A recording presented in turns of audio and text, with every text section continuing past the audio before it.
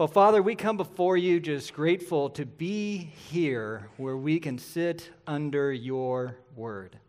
Lord, your word gives life, it sustains, it speaks of you and your truth, and I pray that we will value the word more than anything else as we learn how the word can go to war against some of those temptations that seem to overwhelm us.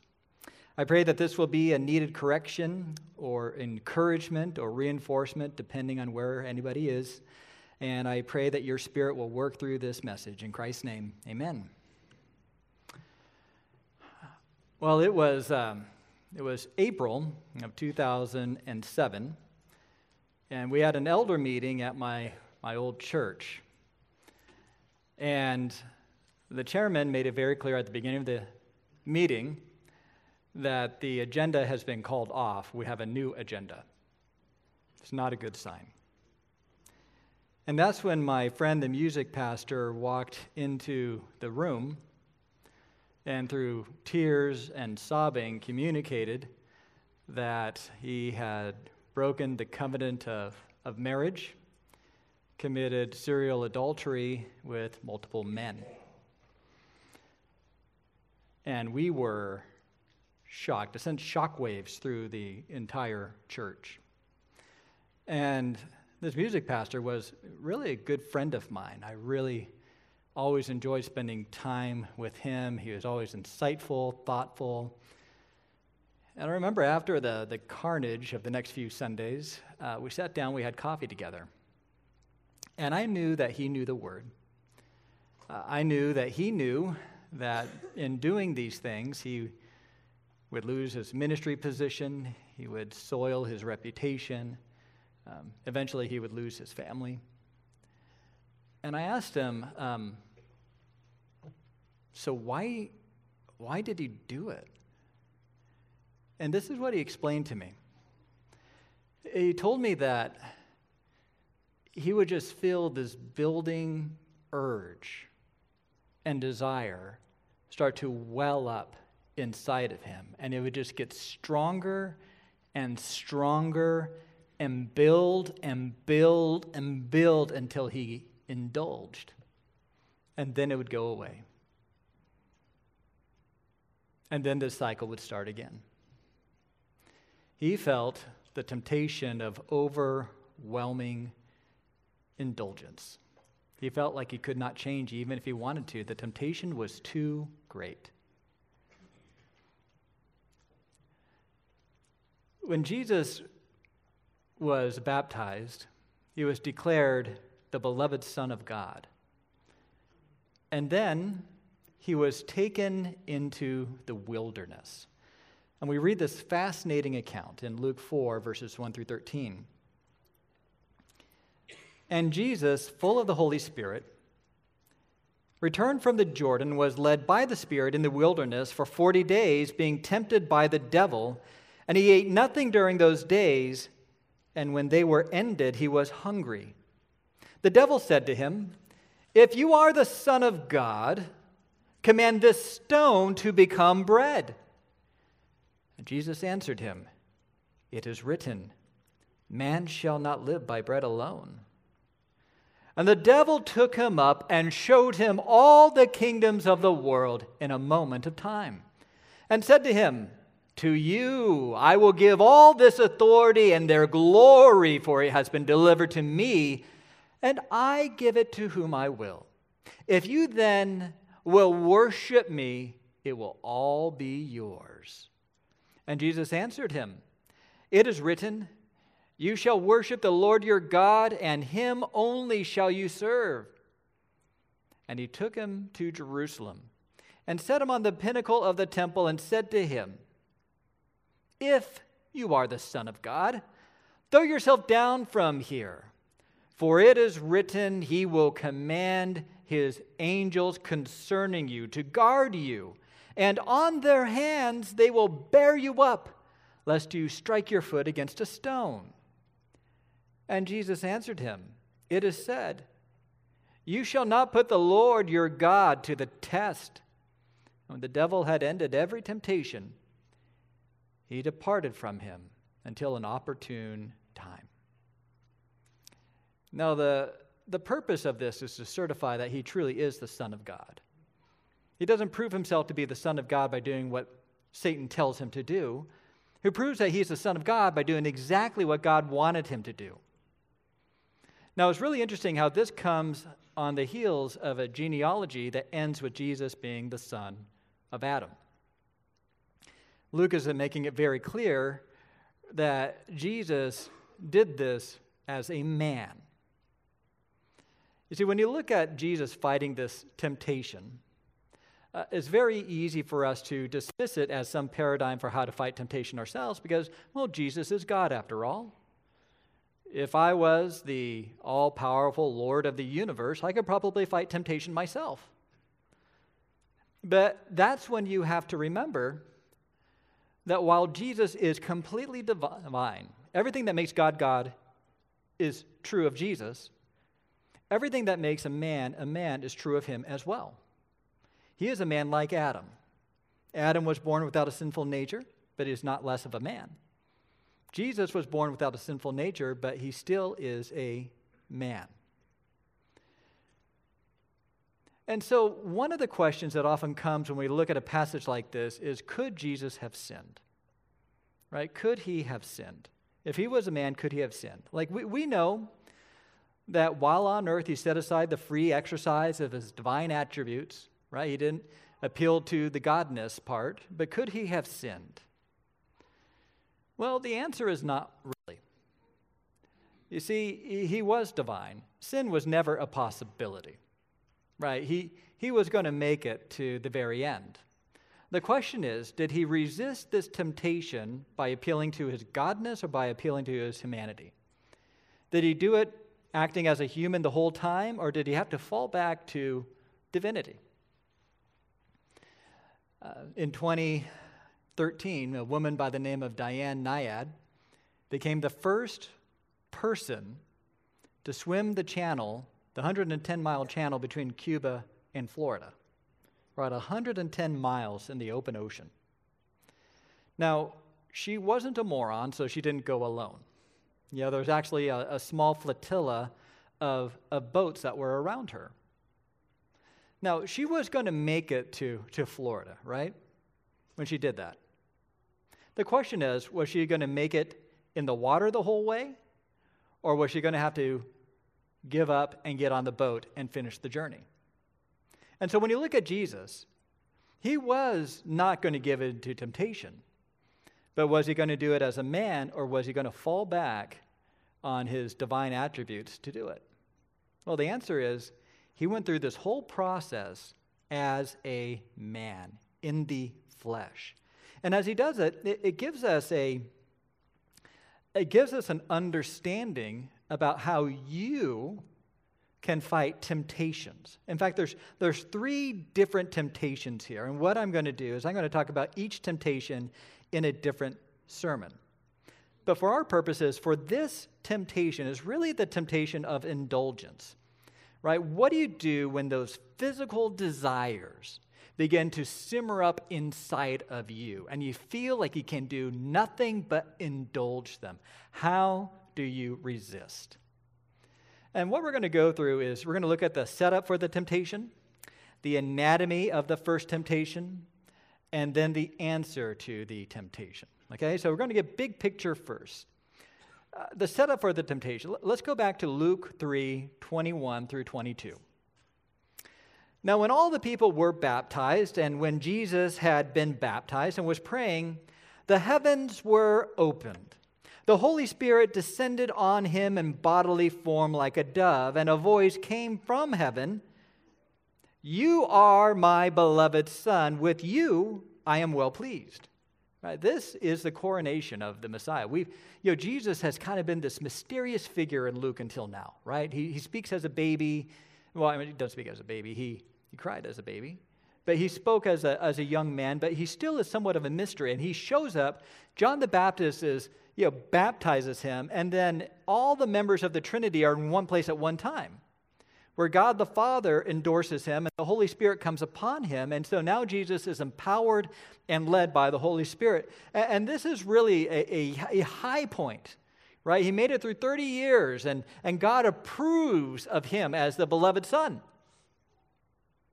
And you know what's really interesting is often after different peaks you have in life comes a season of temptation. You guys remember the story of Elijah? It's like my favorite Old Testament story. I'd have my kids reenact it, right? You have his duel with the prophets of Baal, right? Where they offer up, they build an altar and they call on Baal, the sky god, to ignite this sacrifice, and they're cutting themselves, wailing, and he's trash-talking them the whole time, right? Keep on calling. I think he's on the toilet. I mean, that's literally what he's saying, right? That's why I love the story. And then Elijah kind of shows up, cuts up an ox, digs a trench around it, and then he just dunks water on it. It's like more water. And then he prays, and God sends this beam of fire to just incinerate it. And then everyone yells, "The Lord, he is God," and they all rise up and they kill all the prophets of Baal. Right? It's in the Bible, right? Like I said, I loved reenacting that one with my kids. And what's really interesting is after that spiritual high, when he was expecting revival, you have Elijah going out into the desert and just wanting to quit and give up. Right? After seasons of tremendous spiritual victory, when something happens, there can often be a time when you're just vulnerable to temptation. Now, with Jesus, we read that temptation just didn't happen. It was part of the plan. Look at verse 4:1. And Jesus, full of the Holy Spirit, returned from the Jordan and was led by the Spirit in the wilderness for 40 days, being tempted by the devil, and he ate nothing during those days. And when they were ended, he was hungry. No, Jesus is full of the Holy Spirit. Remember, he didn't operate using his own power, but God gave him delegated power through the Holy Spirit. And the Holy Spirit not only gave him power, but also told him what to do. And there's a clear command: you, Jesus, my beloved Son, are to go to the wilderness, and you are to stay there for 40 days. Now, was this just some sort of arbitrary, I think he ought to go to the wilderness for 40 days and fast and be tempted? Or is there a deeper meaning to this? Now, when you talk to a knowledgeable audience about the scriptures and you hear wilderness and the number 40, what comes to your mind?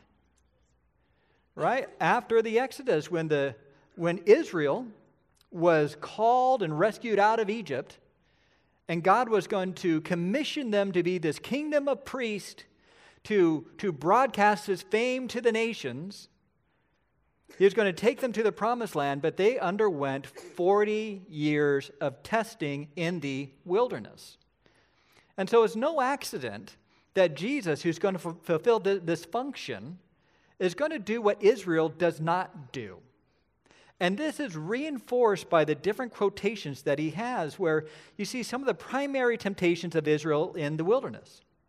Remember how much they would whine about how God hasn't given them enough to eat? Well, Jesus would quote from Deuteronomy 8:3, "Man shall not live on bread alone." There was another incident when Israel was complaining that God just brought them out there to die because he's not giving them any water. And God, if you loved us, you'd give us water to drink. And he says,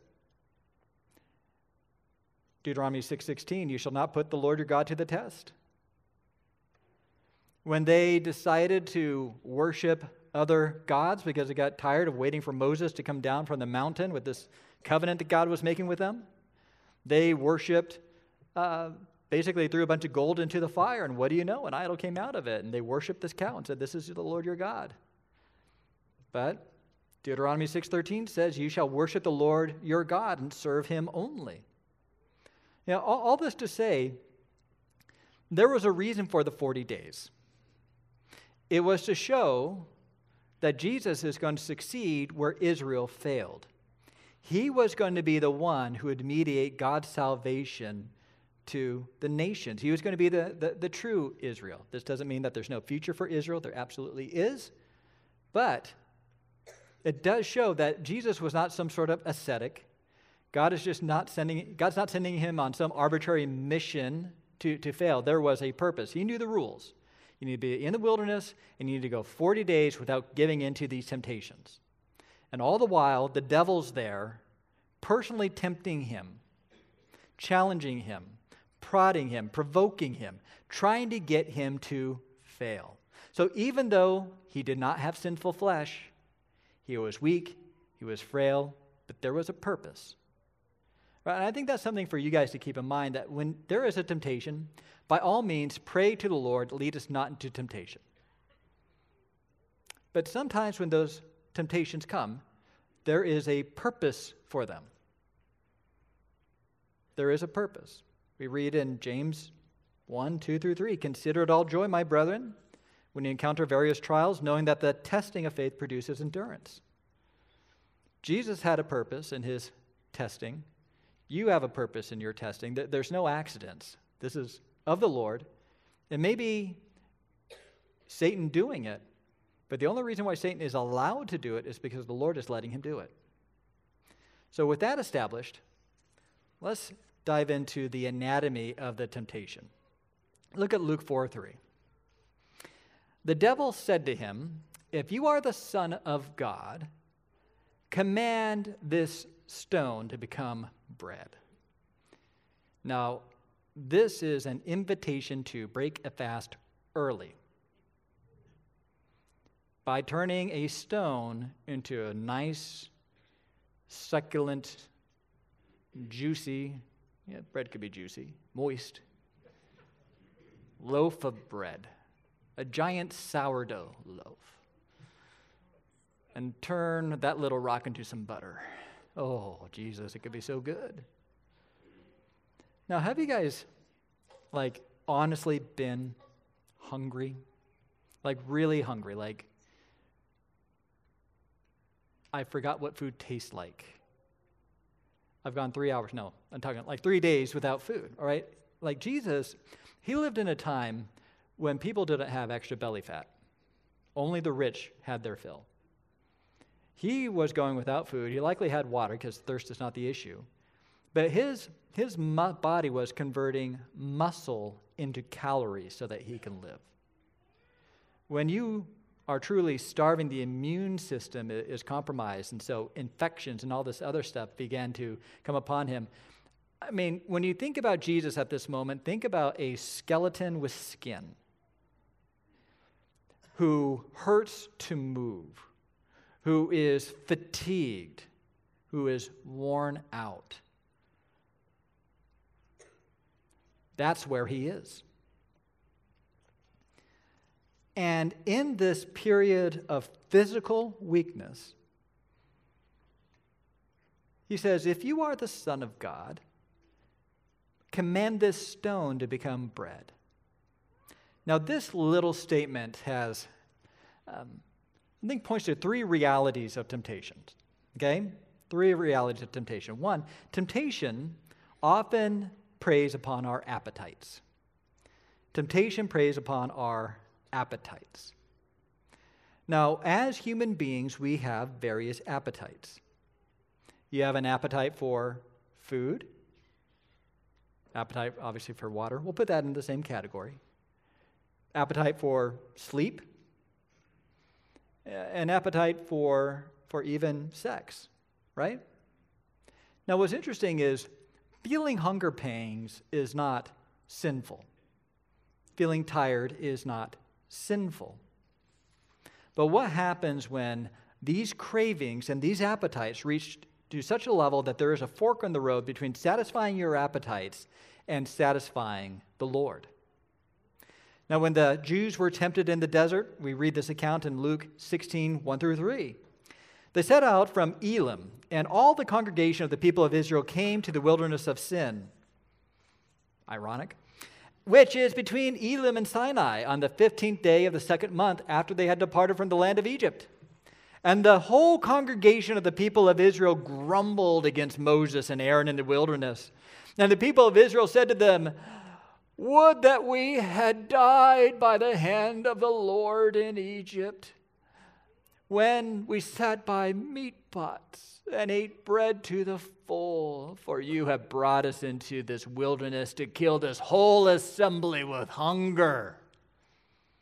Now, this is a rational statement. They have an irrational memory of what life was like in Egypt, right? It's like they lived on a cruise ship where there's this unlimited buffet. They forgot about the part where they had to get their own straw to make bricks. They romanticized the past because they were thinking with their stomachs. Now, they're out in the wilderness, for a number of weeks, probably ran short of supplies. And now they start accusing God and slandering him and basically saying, this is just theocratic murder that you're doing right now. Right? They were enslaved to their bodily urge to eat. What about sleep? Remember when Jesus went to the Garden of Gethsemane, he took a small posse, Peter and a couple of others, and he gives them this command. In Matthew 26, 37 through 38. And taking with him Peter and the two sons of Zebedee, he began to be sorrowful and troubled. And then he said, "My soul is very sorrowful, even to death. Remain here and watch with me." Now, when you keep watch, you know what the key to keeping watch is? Keeping your eyes open, staying conscious. Okay? And in verse 40, he came to the disciples and found them sleeping. And he said to Peter, "So you could not keep watch with me 1 hour?" I mean, I can imagine Peter. I mean, it was a long day, very stressful. Jesus told him to keep watch. And he's just thinking to himself, if I'm going to keep watch, I might as well pray. And if I pray, I can't look at these trees. I'm going to close my eyes and think about the Lord. On my knees, I've been humbled by everything that's going on. I'm going to just prostrate myself before the Lord on the ground. And the next thing you know, Jesus is waking you up because he couldn't control his appetite.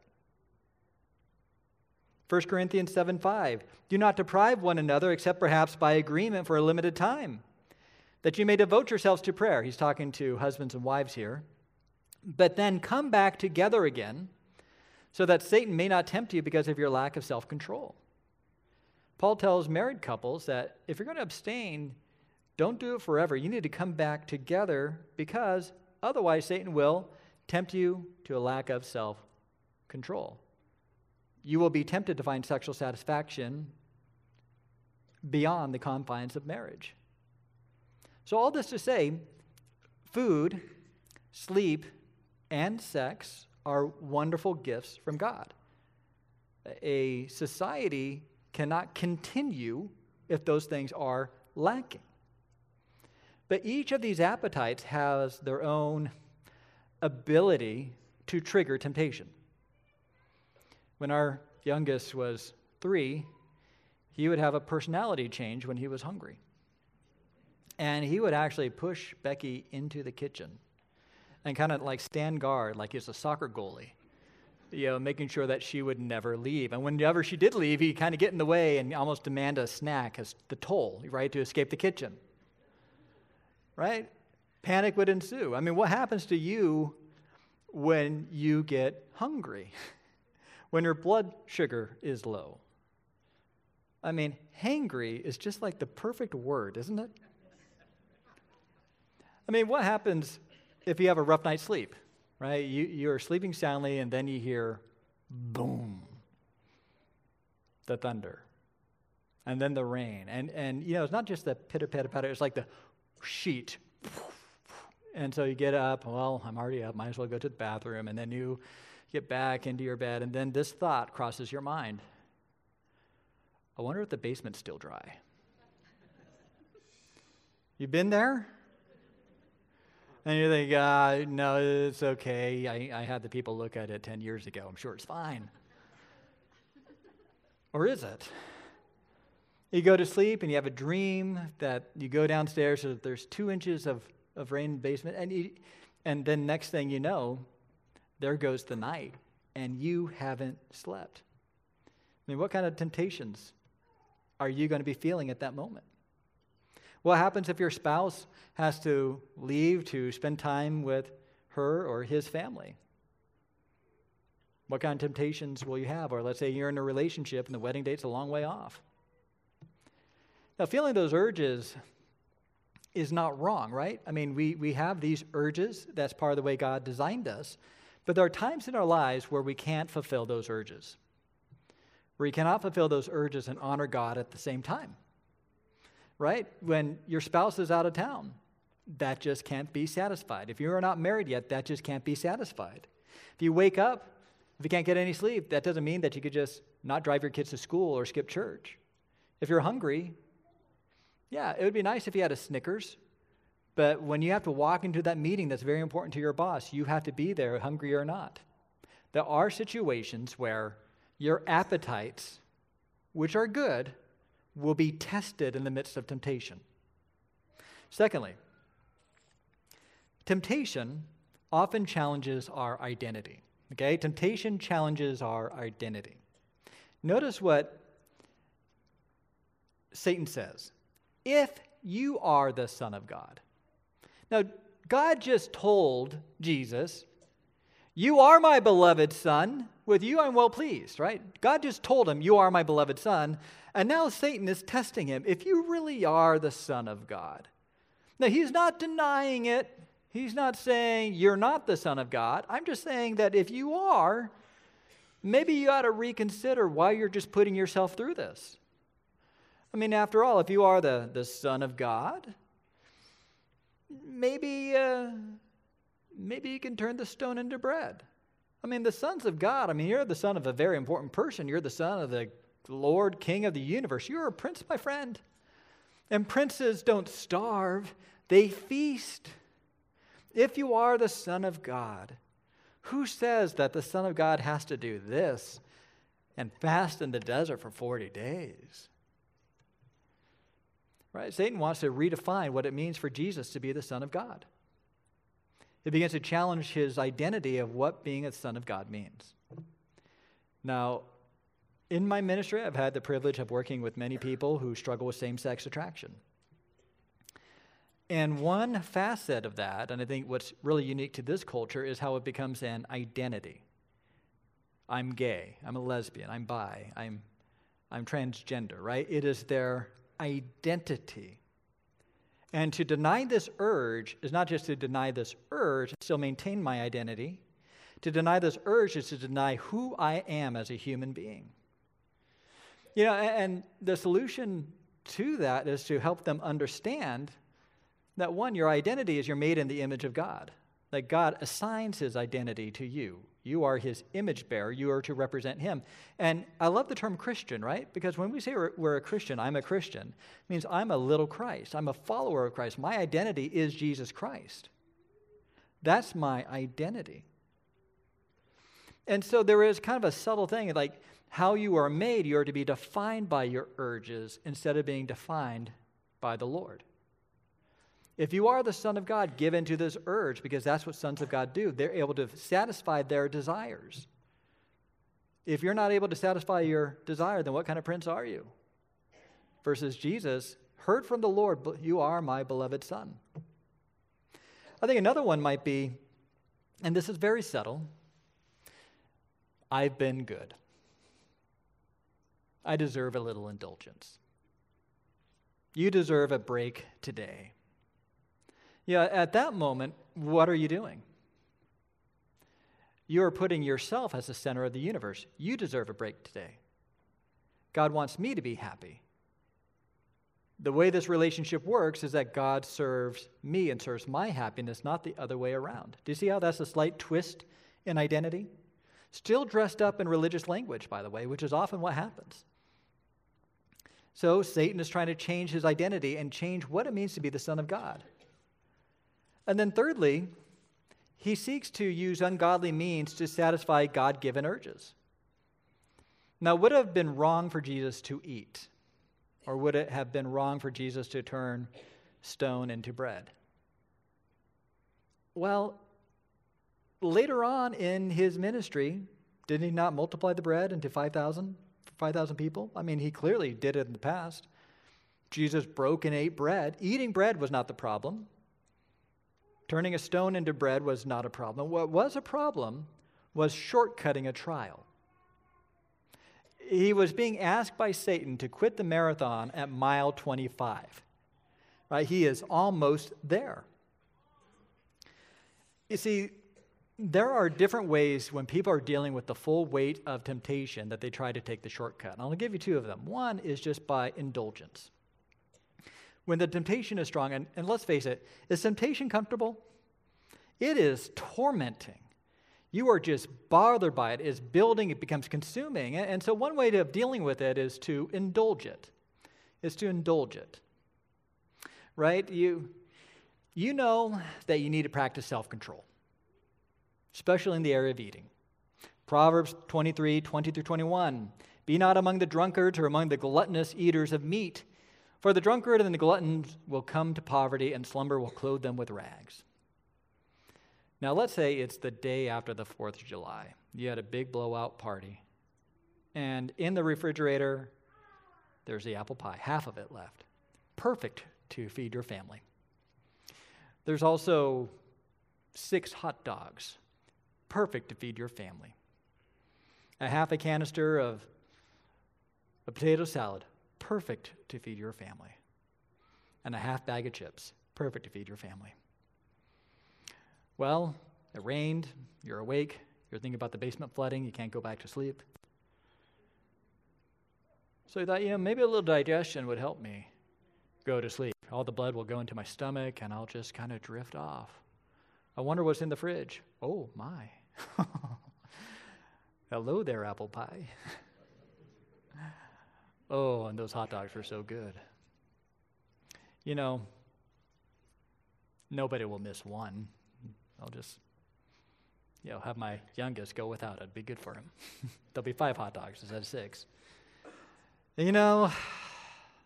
All those calories, it'd probably be better if they were in my body than my family's body. I think I can handle it more than them. And those chips, well, that does nobody any good, so for their sake, I'll go ahead and take it. And next thing you know, the meal is gone, right? But guess what? You're not tempted anymore. You don't want to have another hot dog or apple pie for a long time, right? That's indulgence. If you give in to the temptation, you won't have it anymore. That's a shortcut. Another one would be inoculation. All right, when you inoculate someone, or something or some animal, you give them a small dose of the disease so they can build up some antibodies, right? So you do kind of light exposure. When I lived in Hungary, we spent a summer at a Hungarian resort. Actually, it was a resort town. We lived in a dinky college dormitory that was 50 yards away from the beach. And we would host 50 students from the States who would come in, and we'd teach Hungarians English and the gospel. Now, we're 50 yards from the beach of the largest lake in Hungary, and we'll just say that in Hungary, the men and the women wear the same swimsuits. So it was obviously a source of temptation. And one earlier person who would come, this was years ago, he would take all the men on the beach and just point out all the body parts and say, big deal. That was his way of inoculating them. But you know what? Inoculation, what it leads to is some people should be tempted by things, right? If you're not tempted by something that should tempt you, it may not be because you're inoculated, it's because you've hardened your heart. You're not scandalized by what should scandalize you. Your conscience is weak. Right? So that is not the solution either. The solution is to endure the temptation. And that brings us to the answer to temptation. It's very simple. In 4:4, Jesus answered him and said, "Man shall not live by bread alone." He quotes Scripture. And a specific Scripture that makes it very clear that as great as bread is, right, who doesn't love a good meal, right? As wonderful as that ribeye steak, that lemon meringue pie, that German chocolate cake, that fruit salad, as wonderful as all those things are, it doesn't beat the Word of God and the will of God. right? He refuses to complain because he knows that there's greater joy and greater pleasure and greater delight in honoring God by honoring his word than in taking some sort of shortcut. You see, and that's really the battle line, because a lot of people look at doing the word of God and obeying these commands as good for you, but not good, right? A garden salad with fat-free dressing is good for you. But what's really good are those Burger King onion rings with heaps of ketchup. Oh, that's good. And so we kind of create this dichotomy where what's good for you and what's good is separate. Like reading the Bible is like going on a diet. But that's not how the Bible presents itself. The Bible presents itself as high-calorie goodness. Psalm 19, 7 through 10. The law of the Lord is perfect, reviving the soul. The testimony of the Lord is sure, making wise the simple. The precepts of the Lord are right, rejoicing the heart. The commandment of the Lord is pure, enlightening the eyes. The fear of the Lord is clean, enduring forever. The rules of the Lord are true and righteous altogether. And this is the key point, right? It's not diet word. This is not a diet soda here. More to be desired they are than gold, even fine gold. Sweeter also than honey and the drippings of the honeycomb, right? There was nothing better than honey in that day. The Word of God is that good. And so part of the key is to understand the goodness of the Word of God. If the Word of God tells you not to do something, there is a good reason for it. If your parents tell you not to drink the Drano, there's a good reason for it, even though it has a pretty color, right? If the Word of God forbids something or tells you to do something, you need to trust that this is good and lead to greater sweetness. I mean, have you ever seen somebody who seriously just disobeys the Word of God?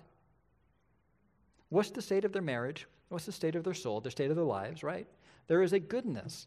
The path to blessing is obeying the Word of God. Secondly, is to submit your appetites to the Word of God. In Philippians 3, 18 through 19, for many walk, of whom I often tell you, and now tell you, even weeping, that they are enemies of the cross of Christ, whose end is destruction, whose God is their appetite, and whose glory is their shame. Set their mind on earthly things. I mean, when people define themselves by their appetites, right? And their God is their appetite, they're ruled from within, not from without. And the thing is, if you're ruled by your appetite, you're controlled by anyone who can control and bait your appetites, instead of being ruled by the king. See, and what this means is you need to let your body know and let your appetite know who is boss. So Proverbs 6, 10 through 11, a little sleep and a little slumber, a little folding of the hands to rest. Your poverty will come in like a vagabond and your need like an armed man. So part of controlling your appetite, is it wrong to sleep? No. But you need to let your sleeping body know when it's boss. And that means you get up when the alarm clock goes off. Don't snooze your way to 8:30, right? You get up when you're supposed to get up. 1 Corinthians 6:12, all things are lawful for me, but not all things are profitable. All things are lawful for me, but I will not be mastered by anything. I mean, there is something to be said for looking at a hot fudge sundae, a brownie hot fudge sundae with whipped cream on it, little sprinkles, and then not eating it. Somebody offering you a chocolate chip cookie and you say, I'll take a pass. Do you know why? Because if you don't tell your body who's boss, if you can't deny those non-sinful urges, what makes you think you'll be able to deny the sinful ones? Proverbs 7, 21 to 23. With many persuasions, this is the adulterous woman, she entices him. With her flattering lips, she seduces him, suddenly follows her as an ox goes to the slaughter, or as one in fetters to the discipline of a fool, until an arrow pierces through his liver as a bird hastens to the snare, so he does not know that it will cost him his life. Sex is used as bait to pull a young man into a foolish, soul-crushing decision. You see, if you never train your appetite to deal with food or sleep, right? What makes you think you'll be able to deal with sex when that temptation comes? So I used to think that the longer you go without a temptation, the weaker the temptation gets. But I've kind of changed my thinking on that. Temptation is always going to be there because you have the world and Satan fighting as hard as they possibly can to keep you on their leash, right? The reason why temptation can seem to be weaker is because the muscles of self-control get stronger. The stronger your muscles of self-control, the weaker the temptation will seem. And so, if you are tempted to look at porn, do you know what you do? You skip dessert, you get up on time, you make your bed, and you read your Bible.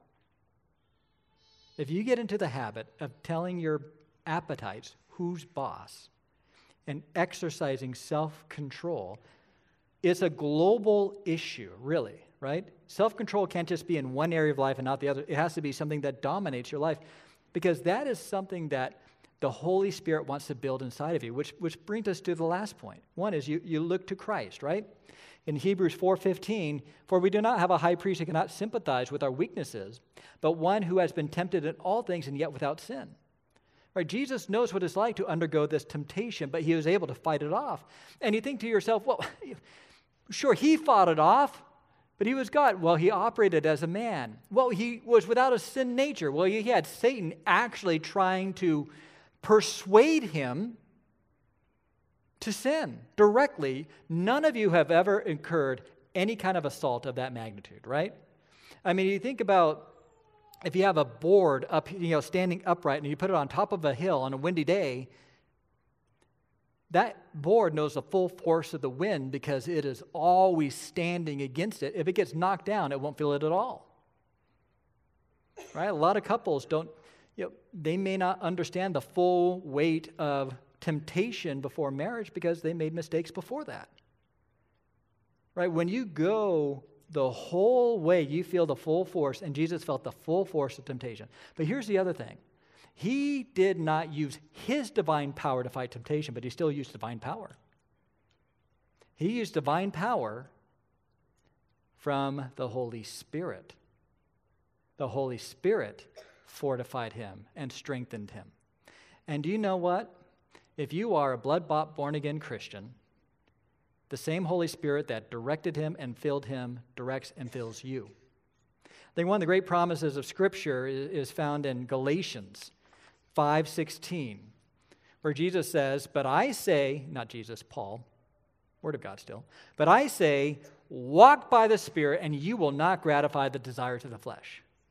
You get that? If you walk by the Spirit, if you are directed by the Spirit's will and direction and power, you will not give in to the desires of the flesh. And what are the desires of the flesh? Well, for the desires of the flesh, 17 and following, are against the Spirit, and the desires of the Spirit are against the flesh, for these are opposed to each other, to keep you from doing the things you want to do. But if you are led by the Spirit, you are not under the law, for the works of the flesh are evident: sexual immorality, impurity, sensuality, idolatry, sorcery, enmity, strife, jealousy, fits of anger, rivalries, dissensions, divisions, envy, drunkenness, orgies, and things like these. I warn you, as I warned you before, that those who do such things will not inherit the kingdom of God. One of the reasons why some people can't stave off the temptation is because they don't have the Spirit of God. They're not born again. And perhaps your struggle with sin is a reminder that something has to change in your life. But when you do have the Spirit, this is the promise. But the fruit of the Spirit is love, joy, peace, patience, kindness, goodness, faithfulness, gentleness, self-control. Against such things there is no law. And those who belong to Christ have crucified the flesh with its passions and desires. Right? When your flesh is crucified with Christ, when you look to Jesus, who offered his life as a flawless, perfect sacrifice on the cross. He took the righteous rage of God in your place and was raised from the dead. When you look to him, go to him, surrender to him, you become born again and the Spirit is inside of you, so that you don't have to give in to the temptation anymore. You don't have to sin. You don't have to give into that indulgence. You don't have to fulfill that appetite in ungodly ways. You have the ability to say no to each and every impulse, to practice self-control, to resist and realize the great and wonderful truth that there is something more joyful and pleasant and pleasurable than the finest bread in the world, right? And that is to be in a right relationship with God. So enjoy food, enjoy sleep, and under the right parameters, enjoy intimacy. But also understand that the greater joy than satisfying all of those appetites is to be found in a righteous and right relationship with Jesus Christ. Let's pray. Well, Father, I come before you just grateful for this word. Thank you for the Holy Spirit, the example of Jesus, the sovereign orchestrations of you, Father. And I pray for anyone here who feels overwhelmed by temptation and feels like they can't win, that this would give them hope, that they will seek help, seek assistance, and claim the promises given to them. I pray for anyone who's on the outside looking in, who's wondering about your goodness, perhaps are flirting with the world, wondering if that's something that they really want, that they will see that following you and seeking you is the greatest blessing that they could ever experience, and that they can be liberated from the deceits and the lies of Satan. I pray that they will surrender themselves to you, surrender their identity to you, that you will take them, change them, transform them. And I pray that as a church, that'll be our mission too, is to bring others to you. In Christ's name, amen.